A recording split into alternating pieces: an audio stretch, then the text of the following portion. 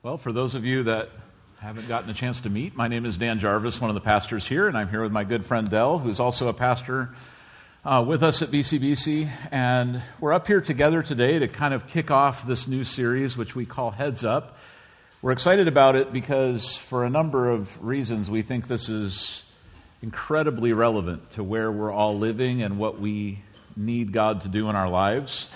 I was even thinking, Del, a little bit earlier about how we're looking forward to the Life Action Summit on November 3rd. And I want to be able to give my best attention to God in that moment. And I feel like there's something holding me back from that.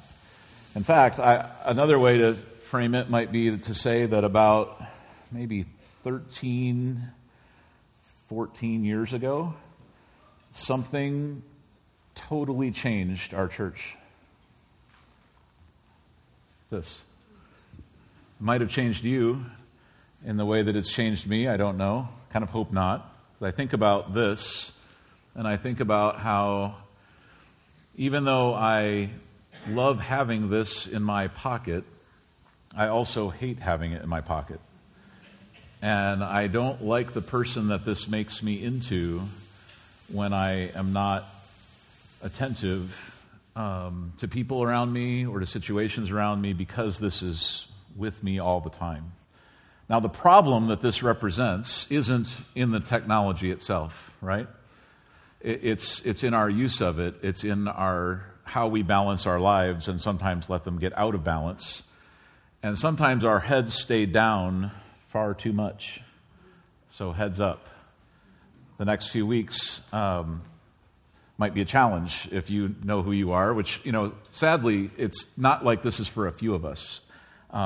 Everybody's caught in a vortex right now of something that's different than what humans have ever experienced before, having the world at your fingertips, having the more than endless encyclopedias accessible to you in your pocket, having no need to be bored for even 2 seconds before you can click to something that might satiate that desire and quell the craving for entertainment. So I think about how this is impacting me, and I know it's impacting all of us. It's not just the screen that's in my pocket, though. It's also the other screens that are around. So before this, another innovation that's relatively new is 24/7 news.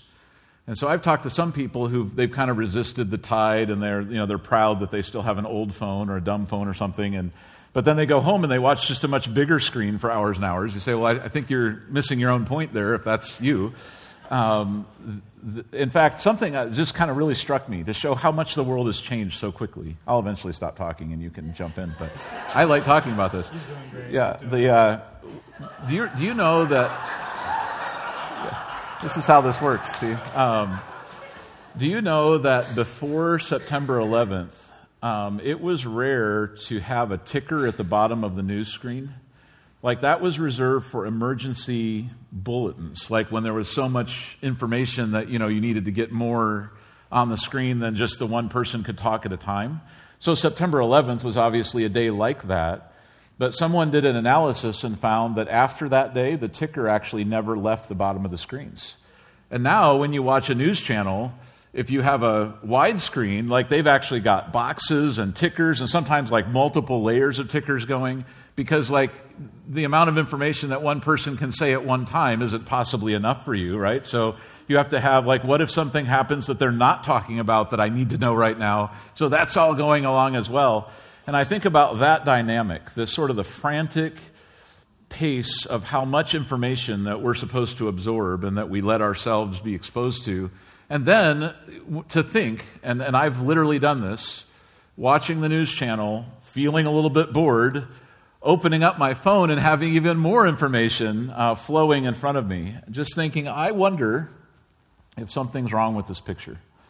If somehow that isn't changing me in ways that I don't want to change, kind of signing me up for a life that I didn't intend to end up living, but now feels way over-dependent on a screen. So, Del, you're here for many reasons, but one of the reasons we're sharing this series together is because in your field of study, outside of being a pastor, you're a therapist, and so you deal with people's emotional and spiritual inner self, and finding that that is being impacted by technology as well in some negative ways.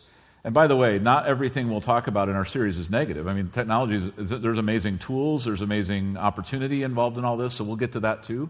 But I think we have to kind of start with the diagnosis that society in general is not using this in a healthy way, and it's creating some adverse impact that 12 years ago no one would have imagined, no one knew to think about. But now when we think about where kids are at, when we think about where all of us are at, just start realizing that there might be more to this that we need to talk about. And I don't feel like this is important enough and widespread enough that I feel like the church needs to have a conversation about it. And so for the next few weeks, we'll look at that. But you in your therapy, the therapy, you probably need therapy too, but in the therapy that you give to others, and kind of your study of social sciences and things, and relating that to God's Word, you've discovered a bunch of issues attached to this as well. And so maybe you could tell us, just from your perspective, how you see smartphones and just kind of the overall pace of technological change, how that's affecting us as people. Yeah, sure. Hey, good morning.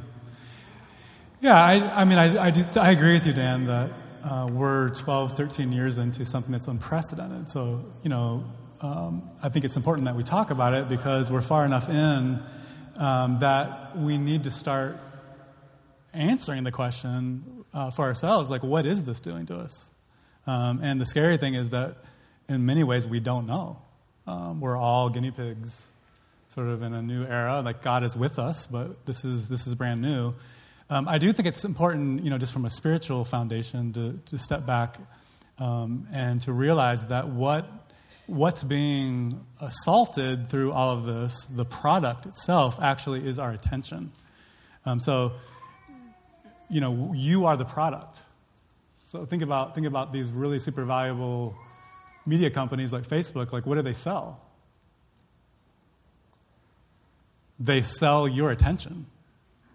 Right? So some of the smartest people in the world, the highest paid people in the world, are actually having this conversation right now too, but it's not necessarily with our well-being in mind. It's with profit in mind. And so when we just go along with the flow, when we don't take any kind of audit of our attention, which is foundational to our life with God and with others, if we're just going along with the flow of that, then we're actually the guinea pigs and the product at the same time. And so I think that's where we're seeing like just such incredible impact at so many levels. So, fear and anxiety are sort of like at unprecedented levels. So we know that just from our own personal lives and in connection with others. But it's also scary to think that part of the capturing of our attention is to play to fear and to anxiety. So that 24/7 news cycle that you mentioned, there's whole scientists that have actually studied what is actually going to make you pay attention and me pay attention. Well, it turns out that fear is a great attention getter. Like, if we can tap into our sense of threat, we're going to pay attention. So it's not surprising that news is as negative as it is, because as a business model, you've got to run 7 fear-based stories to every one piece of good news in order to compete in the attention market. Do you follow what I'm saying? So if you're 24/7 inundated with fear, mm-hmm. It's not surprising that you're going to experience higher levels of anxiety, which is what we're seeing. That would be one example. I feel that, like, personally, I don't know if I share this experience with everyone, but like when I see a good news story, like woman adopts lost puppy or whatever, like, I'm glad to see that, but I'm kind of like, give me the real news. Like, where is something collapsing or being destroyed, or why, show me that, because that's right. Real. And it's like, it is sad that we're preconditioned to want. Yeah. I mean, it's sort of like the phenomenon of why things can get better on so many different levels, but we all feel worse. Mm-hmm. It's partly because of the 24/7 news cycle that we're in. So I think we need to be aware of that. Like how do you practice the scriptural mandate to think about what is good and true and beautiful and right, and to promote that if you're being saturated with, by choice, constantly the things that are evil or dark. I think when it gets down to the level of really critical questions like who we believe that we are and how we achieve a sense of identity and worth, like what makes us have value as human beings. We're gonna receive our identity not in isolation, but through our connection to God and others. Mm-hmm. Well, think about social media with all of its hyped up projection of our images, and then the comparison that goes on. When you engage in it constantly, we're comparing ourselves to each other at an unprecedented level. And then on top of that, any sort of flaw or mistake that we ever make gets shared, and memorialized, on the internet. That's going to have impact on people's identity formation, right, and who they believe they are, especially if you're young. So what it's doing to our young people who have no frame of reference is just unbelievable. So I think there's just a lot of things that I think as believers we need to audit, reflect on, and really ask the question is my use of technology actually promoting what I believe is ultimately good and true and right and the purpose of my life? Right. If you open your Bibles to 1 Corinthians 6, there's an interesting example. We know there's not a chapter in the Bible to turn to the part where Peter struggled with iPhone addiction and then he overcame it. We don't quite have those stories. So we look back to the principles and say, are there any equivalent principles or the things that were happening in Bible times that that could inform us, that could give us wisdom for this conversation? 1 Corinthians is a letter written by Paul to the church of Corinth, which was known for having a lot of problems. There was a lot of worldliness. People were making a lot of bad decisions in that church. There were a lot of beginner Christians that hadn't really figured out how to live for Christ yet, and so there were some challenges. And part of 1 Corinthians is actually pretty hard-hitting. He's confronting some of the negatives in that church. And one of the things people would say at that time, like a euphemism, a saying of theirs, they'd say, everything is permissible for me. Or I'm allowed to do anything I want, which isn't all that different than how we think of things, where we might say, I'm free, I have liberty, I can do whatever I want, you can't tell me what to do, this is my body, this is my mind, it's not hurting anyone else if I don't pay attention to something, and we'll have this idea that if it feels good to you, that you can kind of go ahead with it. And so in Corinth, they had the same concept, they were making the same mistake. And Paul addresses that. He confronts it in verse 12 of chapter 6. He says, you say, I'm allowed to do anything, but not everything is good for you. And even though, quote, I'm allowed to do anything, I must not become a slave to anything. And then he goes on, and in this context, he's talking about sexual immorality, that in that time, that church, there were people just sort of shrugging it off, going, well, it doesn't matter that much. After all, it's just your physical body. God cares more about your spirit. Just do whatever feels good. And he's saying, no. God cares about every aspect of who you are through the death of Jesus. It's as if God has purchased you back from evil, all of you. So you're supposed to honor God with everything you've got, your body, your soul, everything. And I wonder if sometimes we get sort of trapped in a logic of going am I allowed to use this? Yes. So therefore it's good. Not necessarily, right? It would be in how we use it. So I look at this principle, and we'll come back to this throughout the series, of how do we know when something is actually best? How do we know if something starts to enslave us? So for me, one of the reasons I'm really interested, kind of glad we're doing this is a little different than a typical message series, at least for me. It's one of the reasons we're starting with a conversation rather than me boldly preaching this stuff, because I feel like I'm in this struggle personally. I feel like I'm one of the people that are turning into a zombie unintentionally. And so I've got little tidbits of evidence, red flags in my own heart. That's, it's in the simplest things. I'll be in a meeting sometimes with some of you, and I'll be trying to hear what you're saying, but ever so tempted to glance at my phone. For what? No, even when there's not a text there or something. But two things that happened to me in the last few weeks that were major warning signals that I need to rethink my whole approach. So some of you know I have some of the cutest babies ever. We have 3 triplets. They're all 10 weeks or 10 months old right now, which means they're crawling, they're smiling, they're saying dada. When I walk in the room, like they all scramble, they all smile at me. I love like sitting in their little play zone that we made for them, and just like if I just sit there, like they're crawling all over me. There's toys, there's spit up. I mean, it's a great experience, and they're so cute and they're so fun. And I'll be in there, and 3 minutes in, I'll feel a little like notification ding in my pocket, and somehow the best, like I can't really imagine many human experiences that would be better than having cute little triplets like playing all around you. But somehow I'm like seriously tempted to pick up my phone and find out what that ding meant. Like, is the world going to end sooner than I expected, or not? And I'm not like, if it was, I'd probably rather be with the triplets anyway. So I'm not sure why I'm having to.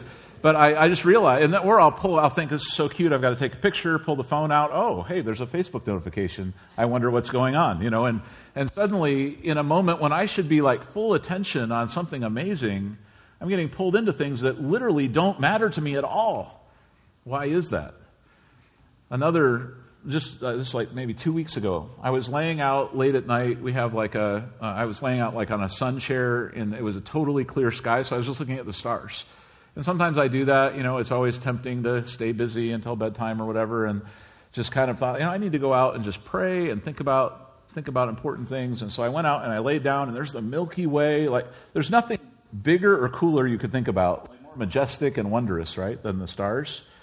But like 90 seconds into sitting there, you know what also ended up in the sky?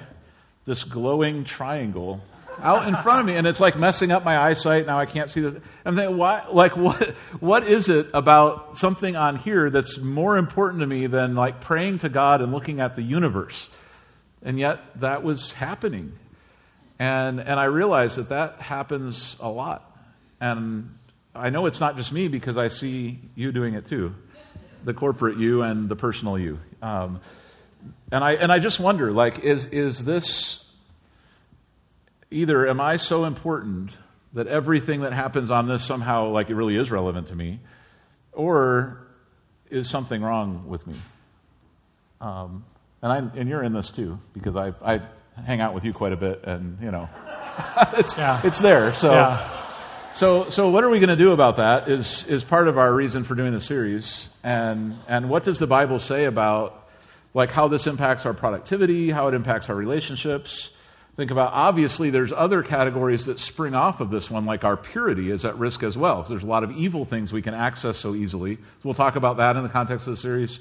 But one that's really interesting to me is the way that it might even be rewiring our brains. Like our ability to have a good time is starting to be compromised. Maybe you could tell us a little bit about how that works. Yeah, so it's not only that you have a big problem that we need to get you help with, Dan. That's why I'm here.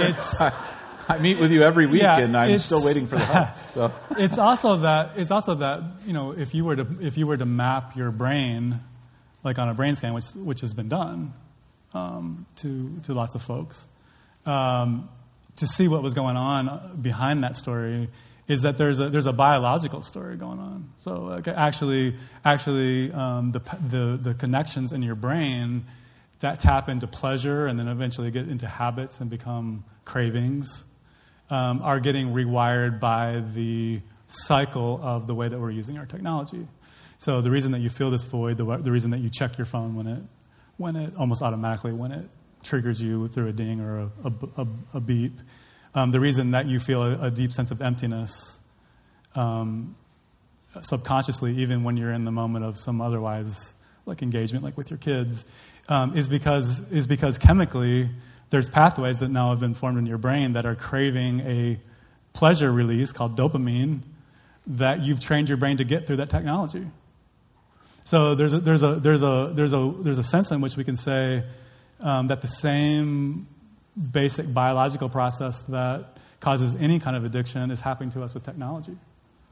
And so it speaks really to this freedom that the Scripture and Jesus is offering, that we can actually live without being mastered. And that we still have intentionality and choices and engagement with God and with others. Really some beautiful practices that are from Jesus and from the Scriptures and timeless from the saints that can help us cultivate the kind of mind and life that actually can be present, that actually can be attentive, that can actually be interactive and loving. God is for our best, all the time, not against our technology or anything else. He's for what's good and beautiful. And I think this is going to give us an opportunity to re-engage and look at some of those, pathways with God that are going to bring our joy and our peace and our connectedness and our shalom, and also help break the power of cheap substitutes. Right. Jesus said the greatest commandment is to love God with all your heart, all your soul, all your mind, all your strength. And I think about that sort of mind space. You said attention earlier. I think that's a major part of what makes us human beings, is the fact that we're self-conscious and we think. And we have the ability to think not just about our next instinctual need, but about important things. And just thinking I really don't want to just put a for sale sign on that and let it all go to waste for my whole lifetime. I really want that to matter. I want to pay attention to the right things. I want to love God with my mind. And so part of what we'll be exploring is how we do that, especially when we're in a culture where there's more temptation than there ever has been to sort of give your mind and attention away to things that might be fun for kind of a fleeting second, but they really don't matter. A little bit like eating junk food. It's temporarily a positive, but you don't feel good afterwards. And I think about that if I've scrolled for a while and think, why am I scrolling? I have something else to do. I'd rather do something else, and yet maybe just a little bit more, just another one. And that, minutes, hours can go by, kind of caught in that loop. So same thing, channel surfing or Netflix surfing or whatever it is we do. There's a lot of reason why we could give our mind away, and I think there's a good place for some of these technologies and entertainments in our lives, but we have to figure out how this balances with God's Word and with our calling in our lives. A couple things before we sort of wrap up our intro here. As a parent, this is a big deal. I know a lot of you have the same conversations I have this conversation with my kids a lot about hey, we want our phone. And I read this article from somebody in Silicon Valley who invents phones and things, and he said the last student in a classroom to get a phone is the winner. Because the way a phone rewires your brain, it actually changes how you learn and who you are. And the earlier you start that in life, the more compromised or changed you become. And so we just decided we're going to try to hold back as long as possible. But even that, it's difficult. It's difficult to know how much screen time, even big screen TV time, is okay. How do we deal with that when a lot of school is kind of going that direction as well? And it's just there's an ongoing challenge as a parent that I feel. And I know that you're kind of in that as well. Only your kids are a couple stages older than mine. So how is that working out? Yeah, so they're all here. They're all here this morning, so I have to be careful. That's right. We're talking about you. Yeah. Honestly, they're teaching me a lot about all this. And we are having dialogues. I think some of it's, as they get older, it's really awesome to bring them in on this conversation. And so I was actually playing for them a video from an educator on what this is doing to people's depression and anxiety and insecurity, social media. And it was kind of a plea from this educator to adults and teachers and parents to be aware. And so I played this for my daughters, and they interacted with me about it. And it wasn't so much decisions I made for them. One of my daughters, who's now at college, decided to go off of social media for this period. I don't know that it'll be permanent, but she decided to go off. And she was telling me, Dad, it's amazing. People, one of the first questions they'll ask you at college is what's your Snapchat or what's your Instagram, whatever address. And she says, well, I'm not on it. And it's just this long pause where they're like that's an option, and it's almost like she said, I actually think they admire me. They're almost wow, that would be awesome. That would be awesome. People can do that. And so I think that again, all this gets down to personal wisdom choices. I don't think there's people are good or bad based on what they do on these things.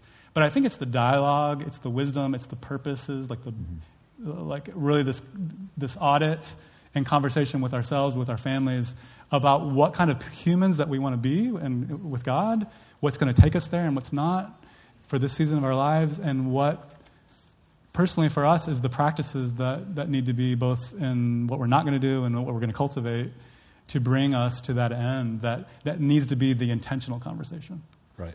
So what we're looking forward to over the course of the next few weeks is just unpacking each of these things kind of one at a time, saying, okay, Lord, what do you have for us in this? Knowing that there's immense positive that's associated with technological advance. There's also risk factors, and we think we should just be upfront about all those. Another thing that Paul said to the Corinthian church in another context in chapter 10, he kind of brings up that same issue where they were going, well, I'm allowed to, aren't I? And he said, you might say you're allowed to do anything, but not everything is constructive. Not everything is beneficial. And then he kind of caps off the conversation by saying, whether you eat or drink or whatever you do it all for the glory of God. So one way that I try to measure my own approach to activities, and we'll come back to this in future weeks, but is 4 B's, 4 questions that start with B. Is it best? Does it bind me? Does it build up? And does it bring glory to God? And if something sort of fails that test, it's a pretty clear indication it shouldn't be a part of your life, or at least not a major part. And so I look at that and go, Lord, I recognize I could play the game of saying, what am I allowed to do, and then run right up to the edge of the cliff and say, I'm allowed to be here. Or I could say, no, that's not how I want to approach my Christian life. I want to love God with my whole heart and mind. And so, Lord, what's best? How can I not be enslaved to anything other than my commitment to you? And Lord, what would really build up myself and other people rather than just sort of give me entertainment? And ultimately, how could I bring glory to you with the things I do and things I choose to look at or the way I use my time? So I'd like to conclude our segment here with one verse from Ephesians that I think is I think when we've just had this conversation and then we say this verse, it has a little extra poignancy. It's kind of scary to think about what this means for us. Paul writes to the Ephesians, he says, be careful how you live. This is in chapter 5, verse 15. Don't live like fools, but like those who are wise. Make the most of every opportunity in these evil days. Don't act thoughtlessly, but understand what the Lord wants you to do. If ever there was a temptation to be thoughtless, for me, it's when my phone is on and in front of me. It's when the TV is on and in front of me. There's other ways we can be thoughtless, of course, but these are temptations that we're all sort of walking through together. And on the flip side, right there in the verse, it says, make the most of every opportunity in these evil days. Going like those same technologies have incredible opportunity attached to them to share the gospel, to learn, to grow in our purpose, to stay connected with people. There's all sorts of good, but there's a lot of red flags as well. And that's why we want to put our heads up for a minute and let's talk about this. Let's think it through and ask for the Lord's help. So, Del, I want to ask you to pray for us and maybe just give you the final word as well if there's anything you would want to encourage. Oh, one thing I wanted to say that we're going to have fun with throughout these next few weeks. It'll be fun, I think. It might be horrible. One or the other. The fun is we're going to try out some we're going to do, this audit of how much are we really using these technologies and then try not using them for little segments of time and see if we can survive it. So example would be, can you go news dark for 24 hours? Say, but Dan, what if the news I've been waiting for my whole life drops? Well, you'll find out in the 25th hour when you frantically turn on the television to find out what you missed. Maybe the president said something and maybe someone responded. That could happen during that time. Okay, so that'll be one test we'll do. Another one that's even scarier, and we were talking about, could we even do it? Could we put our phone in a drawer for 4 hours? What if all my closest relatives die during those 4 hours? I won't know. Somebody will have to tell me, I guess. So anyway, or what if you went social media dark, you just don't go on for 2 days? I'm not sure if we'll still be here. So anyway, we're gonna enjoy all that together, and you don't have to participate in those challenges, but I hope you will. If you're the person that says I'm not addicted, but I just don't want to do the challenge, you just need to think about that a little bit. All right. So, so anyway, that's all coming up. pray with us about this series. This applies to every one of us. It applies to our kids. We want to get it right because we know our lives have a big purpose, a big mission. We don't want to miss it. All right? Del, why don't you pray for us? Yeah, so Lord, I feel your invitation into wisdom from you. And so I just pray that as we do this collectively, that we would get insight, that you'd speak to each of our hearts, that you would give us new paths to cultivate of freedom and joy and peace, love, all these things that you promised are possible for us, and that we will be stronger and more able to bless truly from the heart because of this community of Christians who are following you and looking at your word. In Jesus' name, amen. Amen. All right, heads up. We'll see you next week.